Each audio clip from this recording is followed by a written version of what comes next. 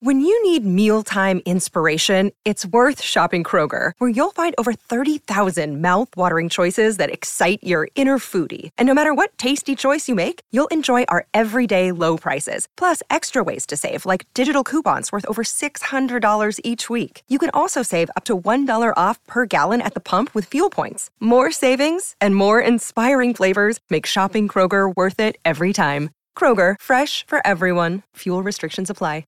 Another day is here, and you're ready for it. What to wear? Check. Breakfast, lunch, and dinner? Check. Planning for what's next and how to save for it?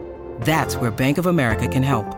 For your financial to-dos, Bank of America has experts ready to help get you closer to your goals.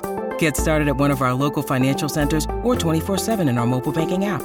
Find a location near you at bankofamerica.com/talktous. What would you like the power to do? Mobile banking requires downloading the app and is only available for select devices. Message and data rates may apply. Bank of America N.A., member FDIC.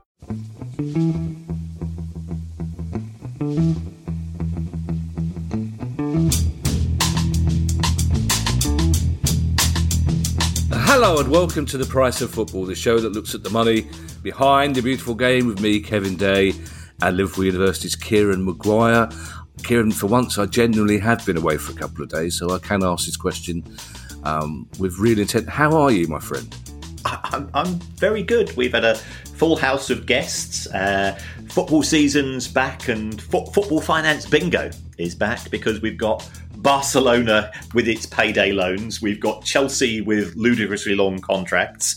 And of course, the transfer market is providing fun and games non-stop. So yes, it's great to be back. Yeah, we should be dealing with all those stories on Thursday, Kieran, in our slap up, catch up news pod. But today it's questions. And I've got a question for you, first of all, Kieran. Do we know, we're speaking on Sunday morning, do we know the current whereabouts of Moises Caicedo? No, I suspect he'll be at Stamford Bridge at 4 p.m. With two shirts, one of which will be blue and one of which will be red, and will be marched on the pitch at half time, either to cheers or tomatoes. So we'll have to wait and see. It's a strange one. It's ridiculous to think that Brighton Hove Albion could be selling one of the players for the top 10 transfer figures of all time. The world has gone slightly potty. How much did you pay for him? 4 million. Wow, really? That's right. It's just Liverpool and Chelsea both seem to be channeling the spirit of Peter Ridsdale, because it's meant to be the selling club that says, no, that's not enough money. Yes. It seems that Brighton have gone, well, I don't know, 65, 70, and both Liverpool and Chelsea. No, he's worth more than that. You ask for more. So, to which, of course, all the FFP conspiracy theories are coming out now, saying why Chelsea want to pay so much for him? Must be FFP, because everything is FFP, Kieran.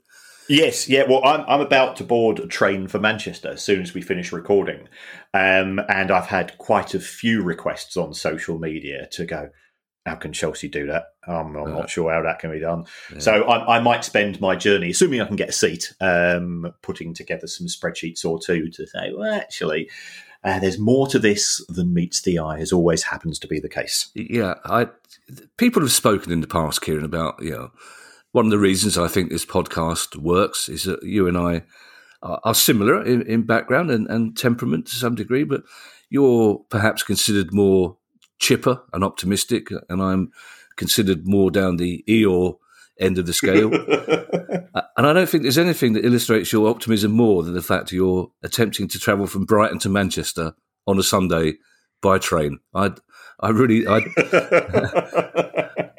doff my grumpy donkey hat to you, so I really do. Our first question comes from, you'll be back for Wednesday's recording, won't you, hopefully? Potentially. Yeah. Our first question comes from Alan Day, which is, what a lovely name Alan Day is. And this, he knew when he asked his question, Kieran, he's a doozy. He knew it was going to get answered. Alan says, which country are the financial world champions, taking into account tournaments, friendlies, other income, etc.? I'll leave the time span for Kieran to decide, as I suspect it may be spreadsheet heaven, but I had a 20-year period in mind. Did you go for the 20 years, Kieran? Well, what I've done is that I've done a 20th century one, and I've done a 21st century one. because I thought this question from Alan deserves a proper amount of attention and a bit of TLC. Certainly, as far as the 20th century was concerned, it was very much Brazil. They won the World Cup on 3-4 occasions. They exported players. They had a very high. They were able to effectively become sort of a bit like the Harlem Globetrotters of international football, in the sense that if you had a new stadium, or if you wanted to have a end of season friendly and guarantee a sellout, you'd invite Brazil to play. So the Brazilian football authorities, as CFB, as we know from those famous shirts, they said, "Well, yeah, okay, we're willing to do this, but we want financial compensation." The other big issue, as far as the finances are concerned, is that the two biggest export countries in terms of football in the world historically have been from South America, in Brazil and Argentina, and Brazil were very much sort of the winners of that in the 20th century. So that's where we were up to the year 2000. Since 2000, I've been looking at the numbers and looking at some other. There's a very good website called CIES Laboratories, which is sort of nerd central. And the conclusion I've come to, putting everything together, is that the winners are France. Oh, which, and I can tell from that sort of slight surprise in your voice. But again, you've got to sort of, I sort of tried to sort of give a ranking, how many points for getting to a World Cup final, or winning a World Cup, or winning Euros. Well, France have been very good at winning tournaments. But the other thing that France have been very good at, and I appreciate they've not been successful in terms of their big clubs winning European trophies, but their ability to export players is second only to Brazil. And remember, we've got this romantic notion, partly fueled by being effectively force-fed at every World Cup by the BBC and ITV, just how great Brazil are. Yeah. And you and I, 1970 was my first World Cup. Yep, same here. As you. And I can still remember that fourth goal of Brazil. It was a magnificent tournament, and they played some fantastic football. And they've been sort of dining off that ever since, because they didn't win the World Cup again until, was it 1994, was it? Yeah. And that was a pretty dreadful tournament in the US, and that went to it was a 0-0 and a penalty competition, and the Baggios missing the penalty, but it wasn't actually great football from Brazil. So if you I came to the conclusion it'd be France, because the ability of France to export their talent. There are presently 781 French footballers playing elsewhere in football. 700. And you think we're sort of going, oh, Harry Kane, he's gone to Germany. Oh my God. Yeah, we're sort of going, isn't this, it's a bit daring, isn't it? And the attitude of French players is, they just, and to be fair, they're born with a shrug. As I go into my Terry Collier routine here, and they just take it on board. So, but also the quality of the French playing exports is absolutely sensational. They've delivered in terms of major tournaments as a nation, and their only sort of their negative is that PSG, which has become more of a soap opera than a football club these days, didn't win any significant tournaments themselves, but overall, I think that they supersede the other two major runners, in my view, which will have been Brazil and Argentina. People say, well, what about England? Because English teams have been successful, there's no doubt, in terms of winning the Champions League. But there's more to the reason for that is the Premier League's ability to effectively, not say to buy trophies, but certainly to be competitive in the transfer market and competitive in the wage market. But on an international sphere, England, runners up in the Euros in 2021, that's about as good as it got. I presume, though, that if Alan's question had included leagues as well, then England would be way out ahead, wouldn't it? The Premier League, again, over the course of this century, and certainly over the course of probably the last decade, it has been reasonably successful. But remember, Real Madrid have won the Champions League 4 times. Yeah. In the last decade. And then you've got the Europa League has become very much Spanish as well. So I think actually probably if you're going to, again, it depends how you award the points, but if I did a table in terms of the trophies, I suspect Spain would still just about pip the Premier League. Oh, wow, that's. Do you know? I have to say, all the answers to this question, Kieran, were contrary to the ones I imagined. I do like.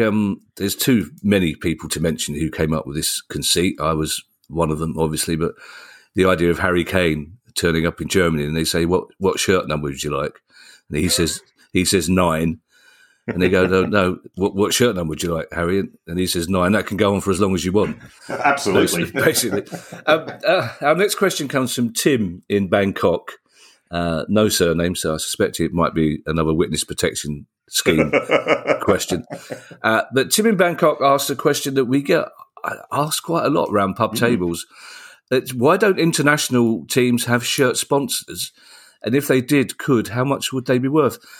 I think football, bizarrely, Kieran, must be the last international sport, or certainly major international sport, to resist shirt sponsors. Now, I mean, once you've seen the England cricket team have them and the England rugby team, it seems slightly odd that football hasn't followed. Yes, this is to a certain extent being driven by FIFA. FIFA don't want to share commercial rights with individual countries. If you think about the success of FIFA, yes, they get huge amounts from broadcasting revenues at the FIFA World Cup. We'll be coming to that question a little bit later. But they also have very good relationships, and they have sort of a tier 1, a tier 2, and tier 3 sponsors. Now, the last thing they want to do is, if they have, for example, Adidas as their tier 1 kit sponsors, do they want the Brazilian football club to be able to play matches? And Nike says, well, as well as being the manufacturer, we're going to sponsor the Brazilian football team. And you've got Nike in huge letters plastered across the shirts, because that's going, Adidas, well, we're not very happy with this, are we? Yeah. We're not willing to pay this. And therefore, the likes of their pet airline, their pet banking sponsor, and so on for FIFA, they will probably reduce the amount of money that they're willing to pay for FIFA, which means that FIFA has less money to distribute to individual football associations. And remember, I think there are now 211. And another way to look at that's a cynic. And we're not a cynical show. We are not. We are not a cynical show. A cynic would say, well, that's less money to give to the people that vote in Gianni Infantino unopposed for another 4 or 5 years. And that's not good news. So that's one contributory factor. We've also got the fact that we could end up with complications. Now, we know, as far as the UK is concerned, we've got relatively Western liberal views with regards to gambling, with regards to alcohol, and so on. So therefore, could England be sponsored by Heineken or Carlsberg or William Hill? Yes, they could. But if their matches are being broadcast at the FIFA World Cup competition, and you've got those countries where gambling is illegal, such as China, for example, what's going to happen? Does that mean that the Chinese government would say, well, if that's the case, we aren't willing to pay for the broadcast rights? We're not happy about that. So there are complications, but it is to a certain extent the last frontier, and it is a frontier which, as always, if the money is right, could be breached in due course. Well, we come on to that, Keir. I think also there is another element here, and I think that the FAs of England, Scotland, Wales, Northern Ireland Republic, I think they know that there would be a huge outcry, I think, if the national shirts were to be sponsored. And I think the difference between football and other sports is that cricket fans, rugby fans understand that money's tighter in those sports. So they understand why those international teams would maybe look for front of shirt sponsors, and they wouldn't expect the national team in football to do so.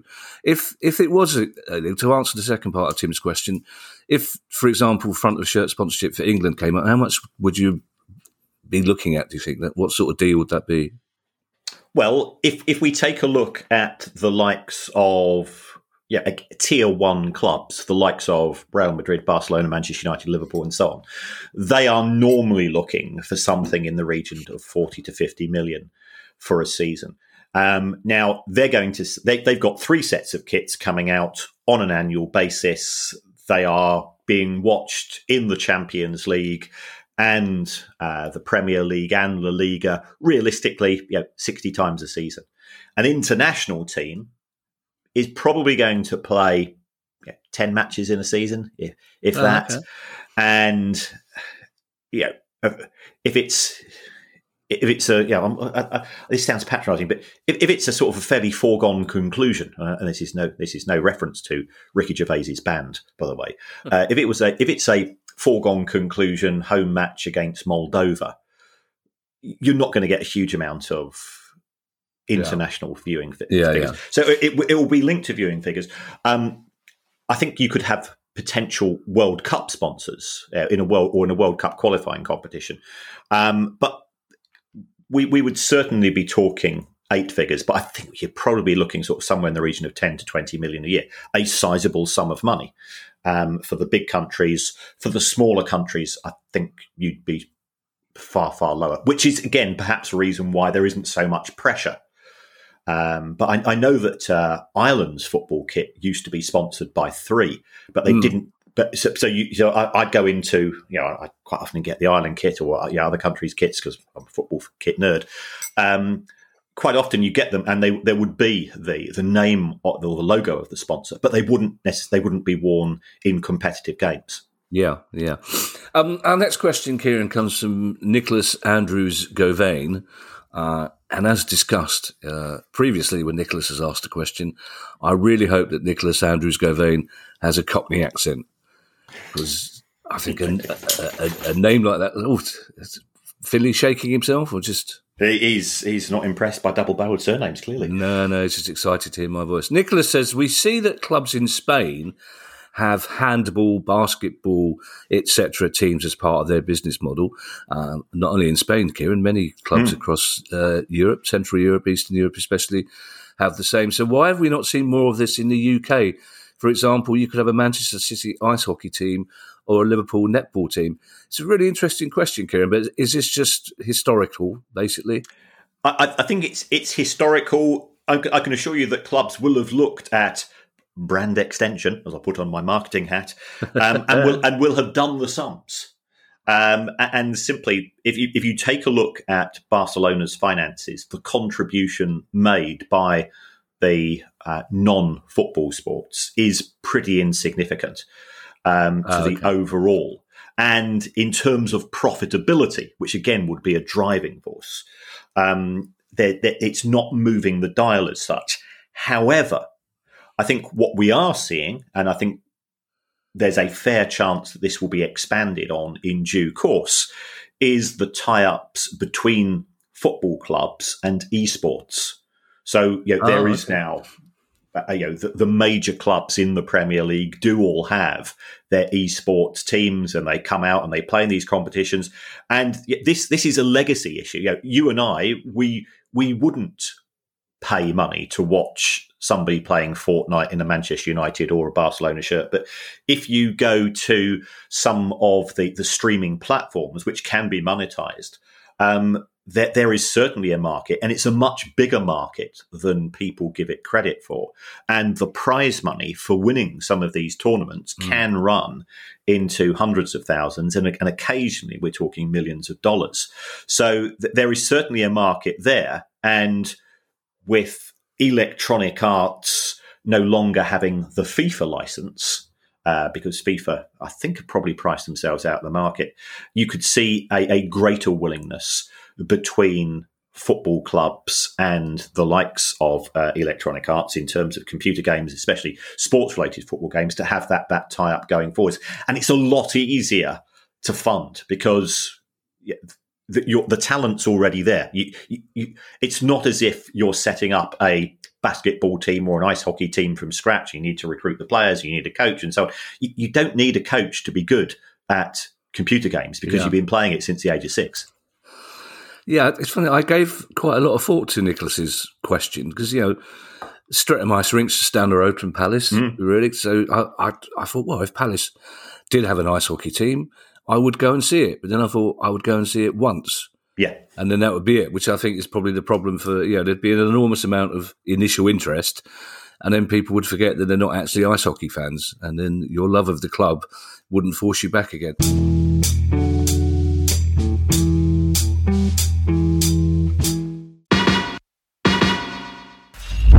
Hi, I'm Steve Lemack, and every week I'm joined by Music Ally's Head of Insight, Stuart Dredge, on The Price of Music, the weekly podcast all about the money behind the music industry. In each episode, we discuss the very latest goings-on in the music business and dig into the finances behind the big stories. So whether you're a music lover who just wants to know more about what really goes on in the industry, or you're an aspiring musician, manager or label owner who wants some inside knowledge on how Spotify's financial model really works, or what the future holds for independent live music venues, this is a show for you. Subscribe to The Price of Music in your podcast app now. See you soon.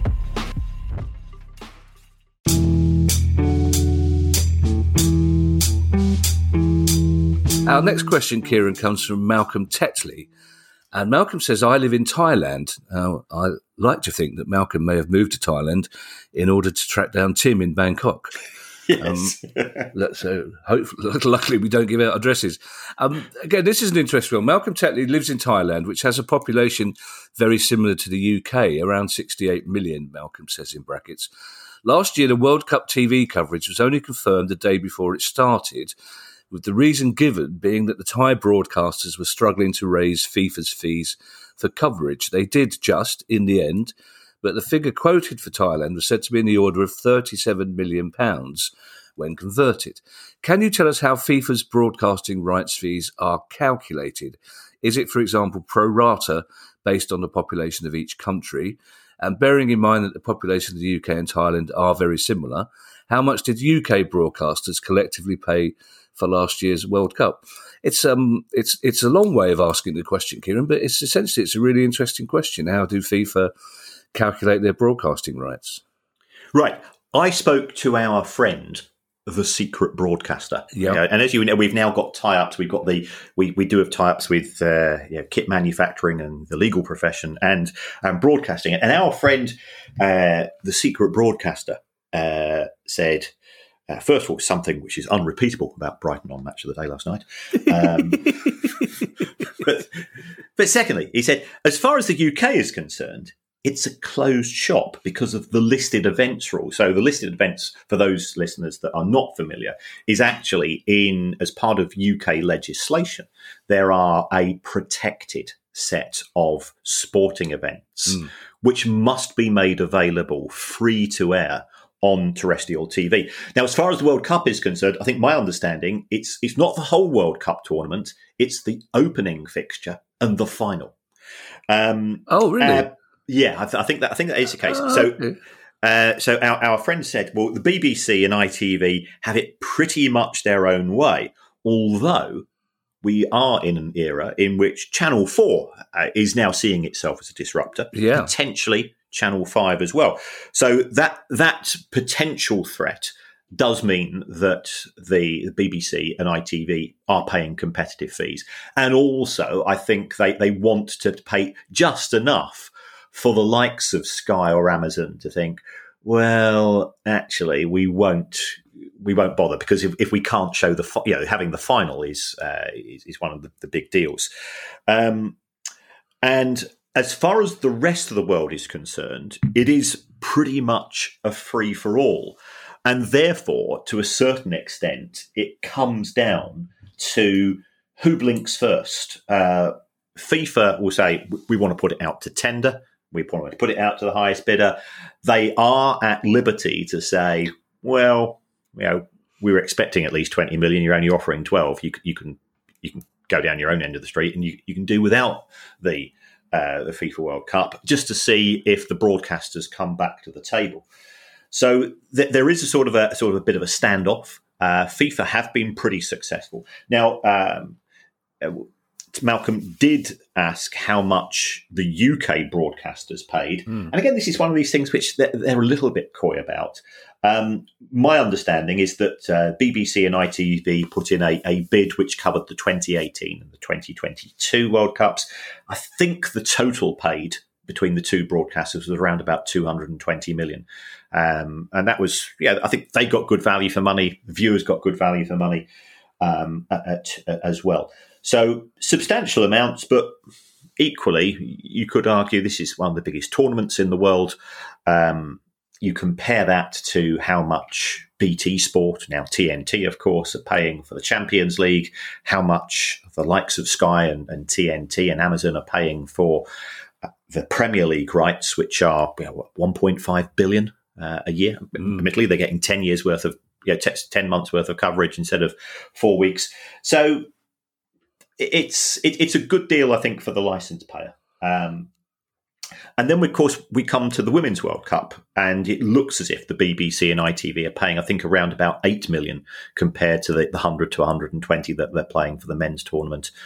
Although anybody who watched the match yesterday before going to watch a match will have thoroughly enjoyed the Lionesses getting to the semi-final, of course. Absolutely. Congratulations to I think the viewing figures for that Australia game are going to be huge on Wednesday. But you mentioned brinkmanship, and that's exactly what happened with the rights for the Women's World Cup. It was only 2 weeks before the actual World Cup, before broadcasting rights here were sorted out, weren't they? That was the case, and I think that was actually to the detriment of all parties, because neither of the big domestic free-to-air broadcasters could put together the World Cup's coming, because they didn't know until 2 weeks beforehand whether they were going to have the rights or not. Absolutely. So it sort of sprung upon people, whereas we know in a men's World Cup year, we know in Olympics year, you start to ramp up interest. And you and I suspect we're not the only men of our generation who will still watch. The BBC will always have a history of the World Cup television program on, and you'll watch it, and we still get excited by the black and white newsreels, even though we know the result in advance. What's your problem with Brighton on Match Today last night? Is it they didn't show the whole 90 minutes? They showed other clubs. They had the temerity to show Newcastle putting 5 past Villa. What was your issue? No, I had no issue. We were top of the Premier League for 3 hours. I'll take that. Yeah, you take that. We're in the Champions League spot at the moment. We'll exactly. Take that as well. Now, our next question, Kieran, is an unusual one in that it just happens to be pertinent to both Brighton and Palace at the moment. Yes. And it comes from Phil Chater. And Phil says, if Club A speaks to Club B and says, we like your centre-forward and will match his or her release clause, does the player have to go to Team A, whether he or she wants to or not? Now, this is a debate that Palace fans have been having about Michael Elise, the assumption being that if Man City would say, right, we'll trigger your release clause, he has to go. And it's similar with Caicedo, presumably. So is there a simple answer to this? Is the answer yes or no? The answer is no. It's a tripartite arrangement. The selling club gives permission for the buying club to formally speak to the player. Although we know from, again, talking to our friend, it sounds like we're sort of, we're trying to be ITK here, but we're not. We do have friends who are agents, and they will say, well, the player will have been spoken to, or the player's agent will have been spoken to by the buying club to see, A, is the player happy or is the player willing to move, and B, what are the expectations in terms of a financial package. But the player is still at liberty to say no. Yeah, as we always say, there's no I in threesome. And we don't always say that, Kieran. I've never said that. No, we won't go back to Moscow. But the player is at liberty to say no, and that's the position actually appears to be in the case with Moises Caicedo, in that Brighton and Liverpool agreed a fee that was effectively announced, via somebody releasing.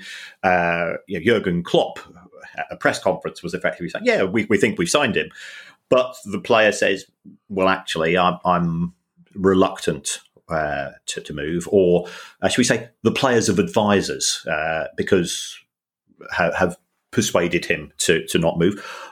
What's motivated the players' advisors to advise the player in such a manner?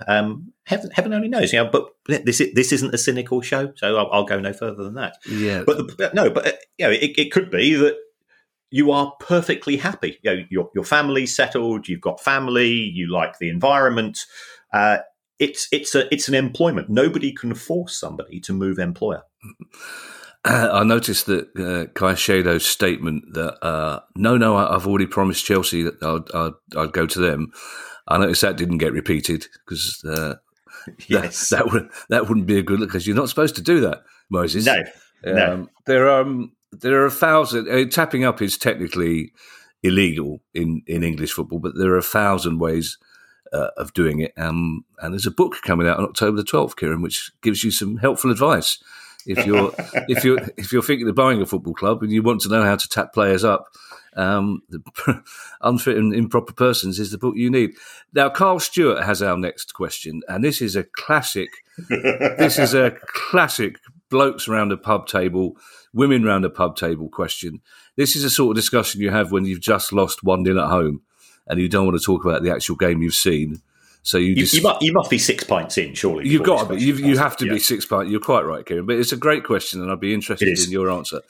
Carl Stewart says, with the likes of Messi and Ronaldo coming to the end of their careers, I'm wondering if, say, one of them decided to finish their career lower down at perhaps Hartlepool or Barrow, how beneficial would it be to not only the club they signed for, but also the league?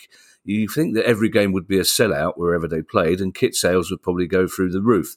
And Carl helpfully adds to the suggestion, I'm a Sunderland fan, not a Barrow or Hartlepool fan, in case you're wondering. To be honest, Carl, the answer to that is, as much as we value your loyal listenership, I didn't spend much time wondering, but it's nice to know you're a Sunderland fan.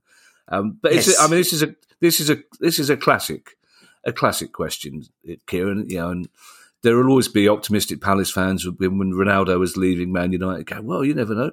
In the same way they think, well, Jose Mourinho's always loved Palace. He's always talked about how much he loves the fans. Why would he not come here? Well, there's a million reasons why he wouldn't come here. Thornton Heath being one of them. But, crack on. I live there, so, crack on with the answer. Well, I think this...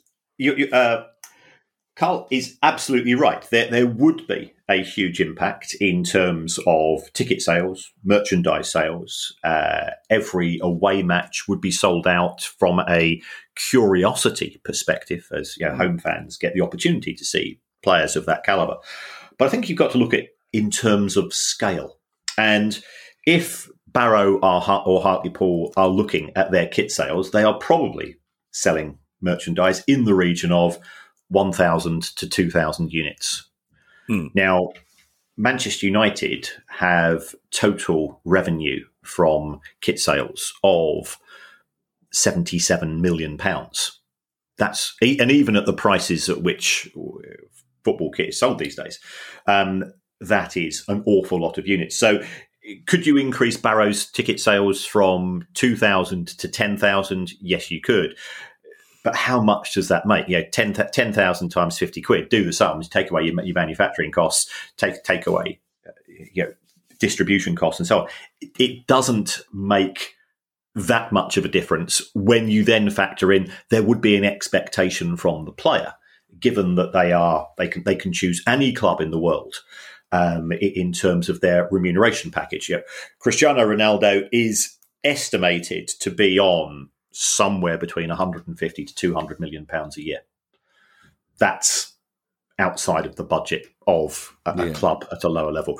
So if the player, for some reason, wanted as an experiment, and in my daydreams, and I still daydream every day about being a professional footballer, I am still convinced that I would quit the Premier League at 34 and then go and play for a non-league team to see how far I could take them in the FA Cup. And I'd do it for boot money, if that, and X's, of course, in cash. Of course, yeah. But I suspect that professional footballers are probably slightly more realistic than I am.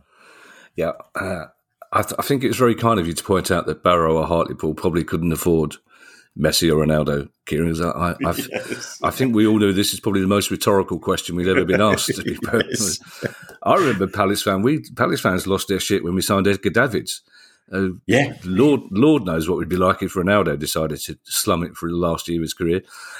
This next question from Joe Miller, Kieran, is an interesting sort of sliding door moment question. How much money did Aguero's title-winning goal in 2012 and Troy Deeney's playoff goal in 2013 generate for their respective clubs in the short term and in the long term? Right. With regards to Aguero's goal in 2012, which I think is possibly still my favourite non-Brighton invested moment of the Premier League history, because it was Martin Tyler's commentary, the sheer lunacy of it all taking place. It was classic theatre. Manchester City lost £99 million that season. Wow! So it helped, and that helped to reduce losses. But what you've got to do is you've got to say, well, let's look at it from there's two elements here. What's the impact on revenue, and what's the impact on costs? As far as increasing revenue, Manchester City were already selling out every single week at the Etihad, so they're getting no more money from ticket sales. As far as the broadcasting rights are concerned, in those days, for each one place higher up the league you got an extra 1.5 million. So not a lot. Would they have got a little bit more money from their sponsors for winning the tournament? Yes, but they already had a pretty lucrative tournament. So they didn't generate an awful lot of extra money.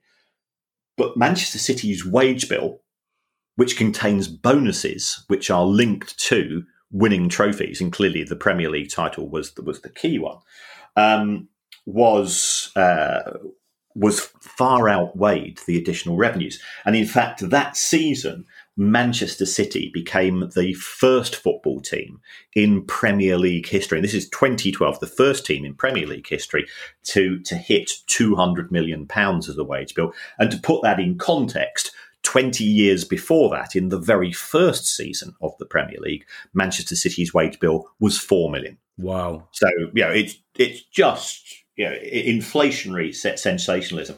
So short term, no impact. Longer term, I think in Manchester City's ability to start to go out to second-tier sponsors, so your first-tier sponsor is going to be your kit manufacturer and your front of shirt deal. In terms of going out to second-tier sponsors, say, look, if you want to be our official snack partner, we've now got the Champions League for the next 12 months. Do you want your product next to it? So it certainly helped the club, but it didn't make a huge impact. If we then take a look at Watford in 2013, promotion to the Premier League via Troy Deeney's goal, and Troy Deeney is a player who I hugely admire. Watford's revenue went up by a factor of 5. So Manchester City got an extra 2 or 3%. Watford an extra 500%. So it was transformative.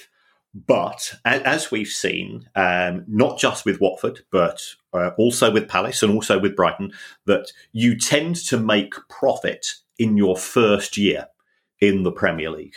So I was talking to a chief executive, a finance director of a Premier League club, and they said, the first year we've got, look at our squad, we've got a squad of 25 who've come up, we probably get rid of 4 or 5, we recruit 4 or 5 players for the Premier League, they are on higher wages, the players have got step-ups in contracts, but we can probably have those players being absolutely delighted to be on 30 grand a week, because at the back of their minds, they're probably thinking, we'll get 30 grand a week and we'll be back in the Championship in 12 months' time. So let's it's happy days. If you then make it to your second season in the Premier League, you've got no more money coming in than before because your tickets You can't put up your ticket prices, particularly.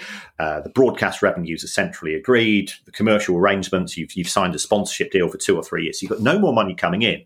But the players' agents, that's when they come knocking on the door and they say, well, my client was on £30,000 a week last season as a player who had just proved themselves to be worthy of playing in the Premier League. My client's now an established Premier League player. Your club has avoided relegation. We want to have a chat about wages. And that 30 grand a week goes up to 50 grand a week. So all of a sudden you've got your wage bill goes shooting up. You've got no more money coming in. And if we look at that in the context of Watford, and Watford always paid they're always bottom 6 wages, often bottom 3 wages in the Premier League. Watford had 6 seasons in the Premier League and they lost money overall during that period. So it was transformative in terms of money coming in. But we then had the Alan Sugar impact, or quote, of you've got this prune juice effect. Doesn't matter how much money you funnel into a business, if you don't control your costs, you're going to lose it. And we don't control costs because we're in the middle of this this attraction, the obsession that people now have with the transfer market, and the way that so many people's self-worth, and this is something that does genuinely concern me, so many people's self-worth in terms of being football fans is determined by the amount of money that the football club that they support spends during a transfer window. And they effectively live their lives through, I've got Manchester United fans. We've only spent £150 million this summer. Isn't this a disgrace? I'm going, no, it's not.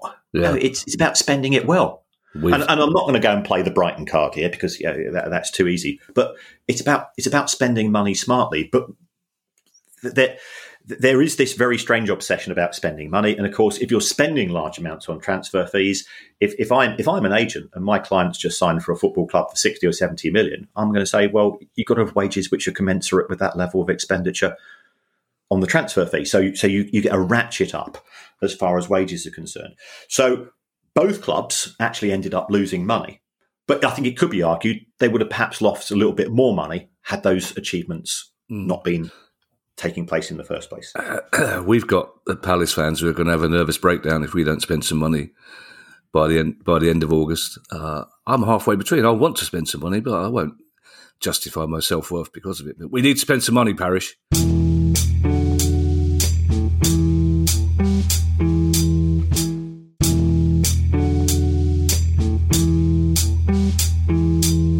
Speaking of Palace, this question did slightly confuse me because I know I had a lot to drink in Edinburgh, but I'm fairly certain that we beat Watford in the playoff final in 2013. I was there. I'm sure. Yes, you did. I'll double check. Yes, because that was the. Yeah, that was the year of the night of shame at the Amex, slightly prior to you getting promoted. The night of glory, as we call it, Kieran. Yes, yes. Watford fans are still moaning about Zaha not diving for the penalty that Kevin Phillips scored. Our penultimate question, Kieran, comes from Liam Colwick-Jones, and I asked this question, Kieran, I have to say, with some sadness. Not because it's not a good question; it's a very good question, but it's just what we seem to have done to what I imagine used to be perfectly normal people that have now become obsessed with the minutiae of football finance because of you, Kieran. I've tried to keep these people out of the clutches of Company's House, but I've not been able to do so. And Liam Colwick-Jones says, last year, my club Gillingham updated Company's House with information of a registration of charge. Now, a quick Google of what this... Oh, he's not that obsessed, is he? Had to Google it. Sorry, Liam. A quick Google of what this means led me to believe, perhaps, that this could be something like a mortgage, but I'm not clear. Any help in getting clarity into the goings-on at Gillingham would be great. I have attached a document containing the info, which indeed he has, because in brackets it says, doc attached, PG. Which initially thought, well, I don't know why it needs a parental guide, but of course it's producer guide. But so the document was attached. So don't let that stop you attaching documents, everybody. It's a good idea if you've got extra information that saves Kieran looking it up. So was it a mortgage? It is the equivalent of a mortgage. If you are borrowing money from a financial institution, there are two ways of borrowing. First of all, you can borrow on what we refer to as an unsecured basis. And this means that should you default on your commitment to making scheduled repayments on scheduled dates, the bank will come after you and sort of have to go through a series of warning letters, threatening to take you to court, and so on. And it does mean that it's more of a pain in the backside. And I can remember taking out, when I bought my first car, taking out an unsecured loan from the bank because I didn't have any property, I didn't have any assets as such. And it's no point the bank taking out a mortgage on a car because a car's an asset which decreases in value very quickly, especially if it's it's best described as a beige colour Mini Metro. So you therefore end up paying some pretty severe rates of interest. If the bank wants to reduce its risk and therefore the interest charge to the borrower, what it will do is it will issue this thing called a deed of debenture. And as Liam rightly pointed out, it is a form of mortgage. It is a loan which is secured upon the assets of the football club. And there's two types of charge that you can have. There's what we refer to as a fixed charge, and a fixed charge is on a specific asset. And this is the closest analogy that we have in terms of a mortgage. If we go to a bank or building society as an individual and we take out a mortgage, we will sign a loan note in effect, and that will be secured on the property. And that means that should we fail to make due repayments on the due dates, the lender has the opportunity at some point in time to effectively call in the mortgage and to take possession of the asset and to sell that asset to recover the outstanding amount that is owed to them. As an alternative to that, or often in conjunction with that, we have what's referred to as a floating charge. That's Finley just departing the room. I think he's checking Rightmove just to see how much the house is worth. In looking at the small print on our mortgage there. So a floating charge is, as it sort of the name implies, it floats over all of your other assets. So you think about the other assets I might own as an individual. I might have one computer or two computers. I might have 2 televisions or 3 televisions, and they tend to go up and down. And also things such as cash. And a floating charge, what happens is if the bank is unhappy, the bank calls in the floating charge and it then crystallises. And it then says, right, if you've got £2,100 in your bank account on the 14th of August 2023, that is now under our control. But because the value of your bank account goes up and down, because the value of your other assets goes up and down, the mortgage effectively floats above all of your other assets, and then it sort of crystallizes when the bank decides to call it in. And the benefit that you get as a lender is that because the bank has a greater degree of certainty in terms of recovering the amount of money that it's lent, it's prepared to lend at a lower rate of interest. That's why, for example, if you take out a mortgage at present, you can probably get a mortgage. I'm not au fait with the market at present, but probably in the region of 5 to 6%. But if you borrow money on a credit card, and what are you doing there? Well, what are you buying on your credit card? Well, you might pay for a meal on a credit card. You might pay for fuel on a credit card. Can you see that the bank can't get the fuel back or the meal back, or wouldn't want to, and therefore it therefore says, well, we're taking on more greater risk, therefore we're going to charge you 21, 22%, whatever the rates presently are as far as credit card debt is concerned. Before our last question, Kieran, we have some sad news to bring you all.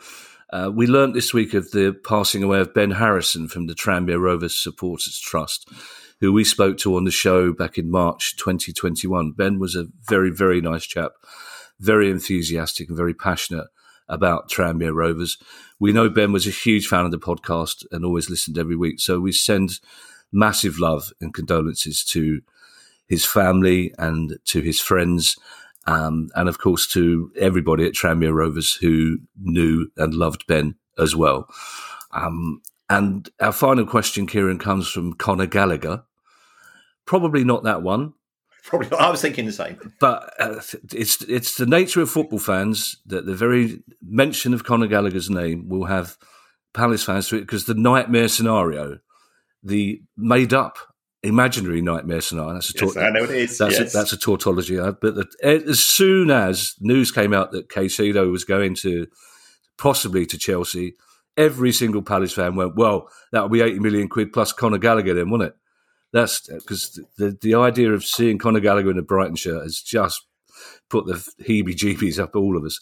But Conor Gallagher has, I think, a very, very interesting question. And Connor says, has anyone ever done any economic projections on holding the men's and women's World Cup simultaneously, with men's teams and women's teams playing alternate days? I think there would be multiple advantages to doing this. Players would get more rest, making for better performances and fewer injuries. A number of countries would be participating in both tournaments simultaneously, increasing fan engagement from those countries.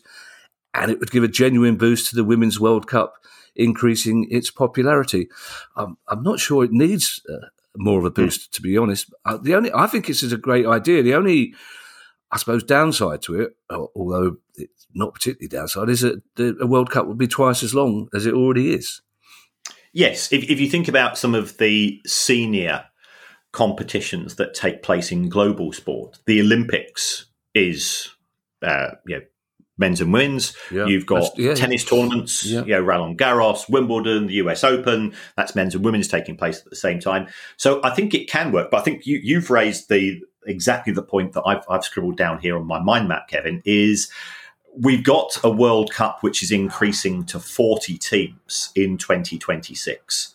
So there's already an extra 40 or 50 matches taking place. And the tournament is going to go, I think, from another week is being tagged on to the World Cup. If you're going to have a women's match and the matches are going to take place on alternate dates, realistically, we're looking at a tournament which is going to take 60 to 70 days to complete. And I think the ramifications for that, especially you're going to have some countries which get knocked out in the group stage. So what are the fans of that country going to do? They're going to say, well, our domestic competition is being delayed by 3 or 4 weeks for a World Cup competition in which we got knocked out after a week and a half. Yeah. So I think that would give the problems. I also think you raised a valid point. The Women's World Cup is big enough to generate interest on its own merits, and it's a different game in many regards. From a technical, from a tactical perspective, I think it attracts a different demographic in terms of fan base, in terms of sponsors, and it's actually so good that it doesn't need a lift up from the men's game anymore. And I know when I speak to some of the people moving into football, they say, we're just getting a bit fed up of the constant comparisons to men's football. Of course. Often comparisons from, should we say, the dinosaur element of the football fan base. I said something about Lionesses on social media, and somebody says, I'm fed up of it being people trying to ram it down my throat. So I go, well, I don't know about you, but see, I've got no particular interest in Formula One. So what I do, I've got on my television remote control the ability to watch other channels, and it could be a life changer for the person to whom I was communicating. But I just felt it right. If you don't want to watch it, don't watch it. But it's not being forced. That we live in. You and I are both old enough to remember when Channel 4 started. I remember I was in university at the time in 1982, and oh my God, we got choice of 4 channels. I practically had a nosebleed with the extent. So we've got 24-hour television these days. We've got hundreds, if not thousands, of channels. You are not being force-fed anything. But the Women's World Cup, the quality of the sport is so good that it doesn't need to be combined. And another concern that I would have is because there is a skewing of interest from the media, and I understand ultimately everybody's chasing clicks and so on, because there's a skewing of interest towards the men's game, is that if there were matches taking place on alternate dates, then if we had some men's matches taking place on the Monday, the Tuesday would be spent with the post-mortems into the men's games, and the women's games taking place on those days wouldn't get the appropriate amount of attention that they deserve. Do you know what the first programme on Channel 4 was? Oh, no. Countdown. Oh, was it? It was. Countdown was the very first programme on Channel 4, and Kenneth Williams was in Dictionary Corner. And wow. Another question for you, Kieran. You know who would be really, really upset about a simultaneous World Cup? Groundsmen. Oh, yes. And I say groundsmen quite confident. I was going to say grounds people, but it's not. They're all men, so far as I know at the moment. Imagine the groundsman at Villa Park being told, "We got a World Cup coming. What, on my pitch?" Yeah, yeah. And not only that, you've got 2 World Cups coming. What, on my pitch? It doesn't take much to upset a groundsman, Kieran, as we know. Well, our groundsman friend from Leicester, he's just moved to Manchester City, hasn't he? And it's a big announcement. Yeah, and he was absolutely brilliant when he came on the show. I learned so much. Yeah, Kieran, I have to say, if it happened when I was in Edinburgh, I don't know about it. I can tell you we got a 4-star review in Edinburgh Life, but I can't tell you anything that happened in the news in the past 4 days. Thank you to everyone who's donated to the pod via our Patreon page. If you'd like to make a small monthly contribution to the pod as well, that would be very kind of you. You could do so by going to patreon.com/priceoffootball. If you have a question you'd like answered on the show, email us at questions@priceoffootball.com. We'll be back on Thursday with our news update. And in the meantime, I shall hand you over to Mr. Kieran Maguire for his customary farewell, which I imagine will be quick because he's got a train to catch on a Sunday. I do indeed. Yes, thank you as always for your support for the show, and also quite a few of you who have been in contact to put me right. Well, I think we did the nostalgia shows. I made some pretty big errors by all accounts in terms of the valuations. So I will try to clarify those in future. But there's a variety of ways you can support the show, and we're not in a position to give the exact location as yet.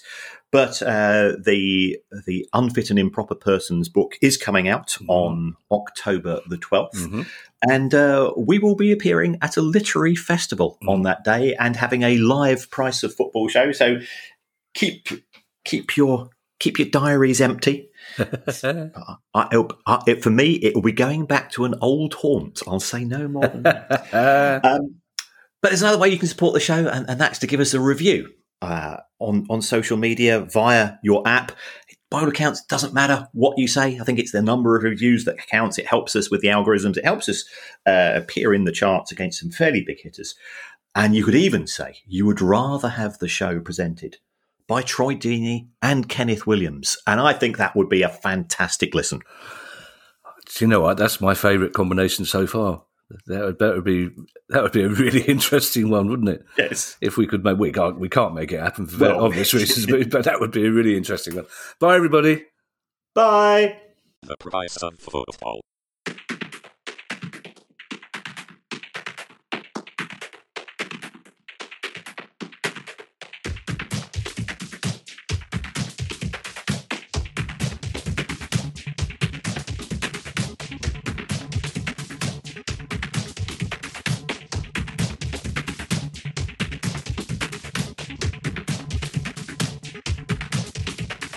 The Price of Football.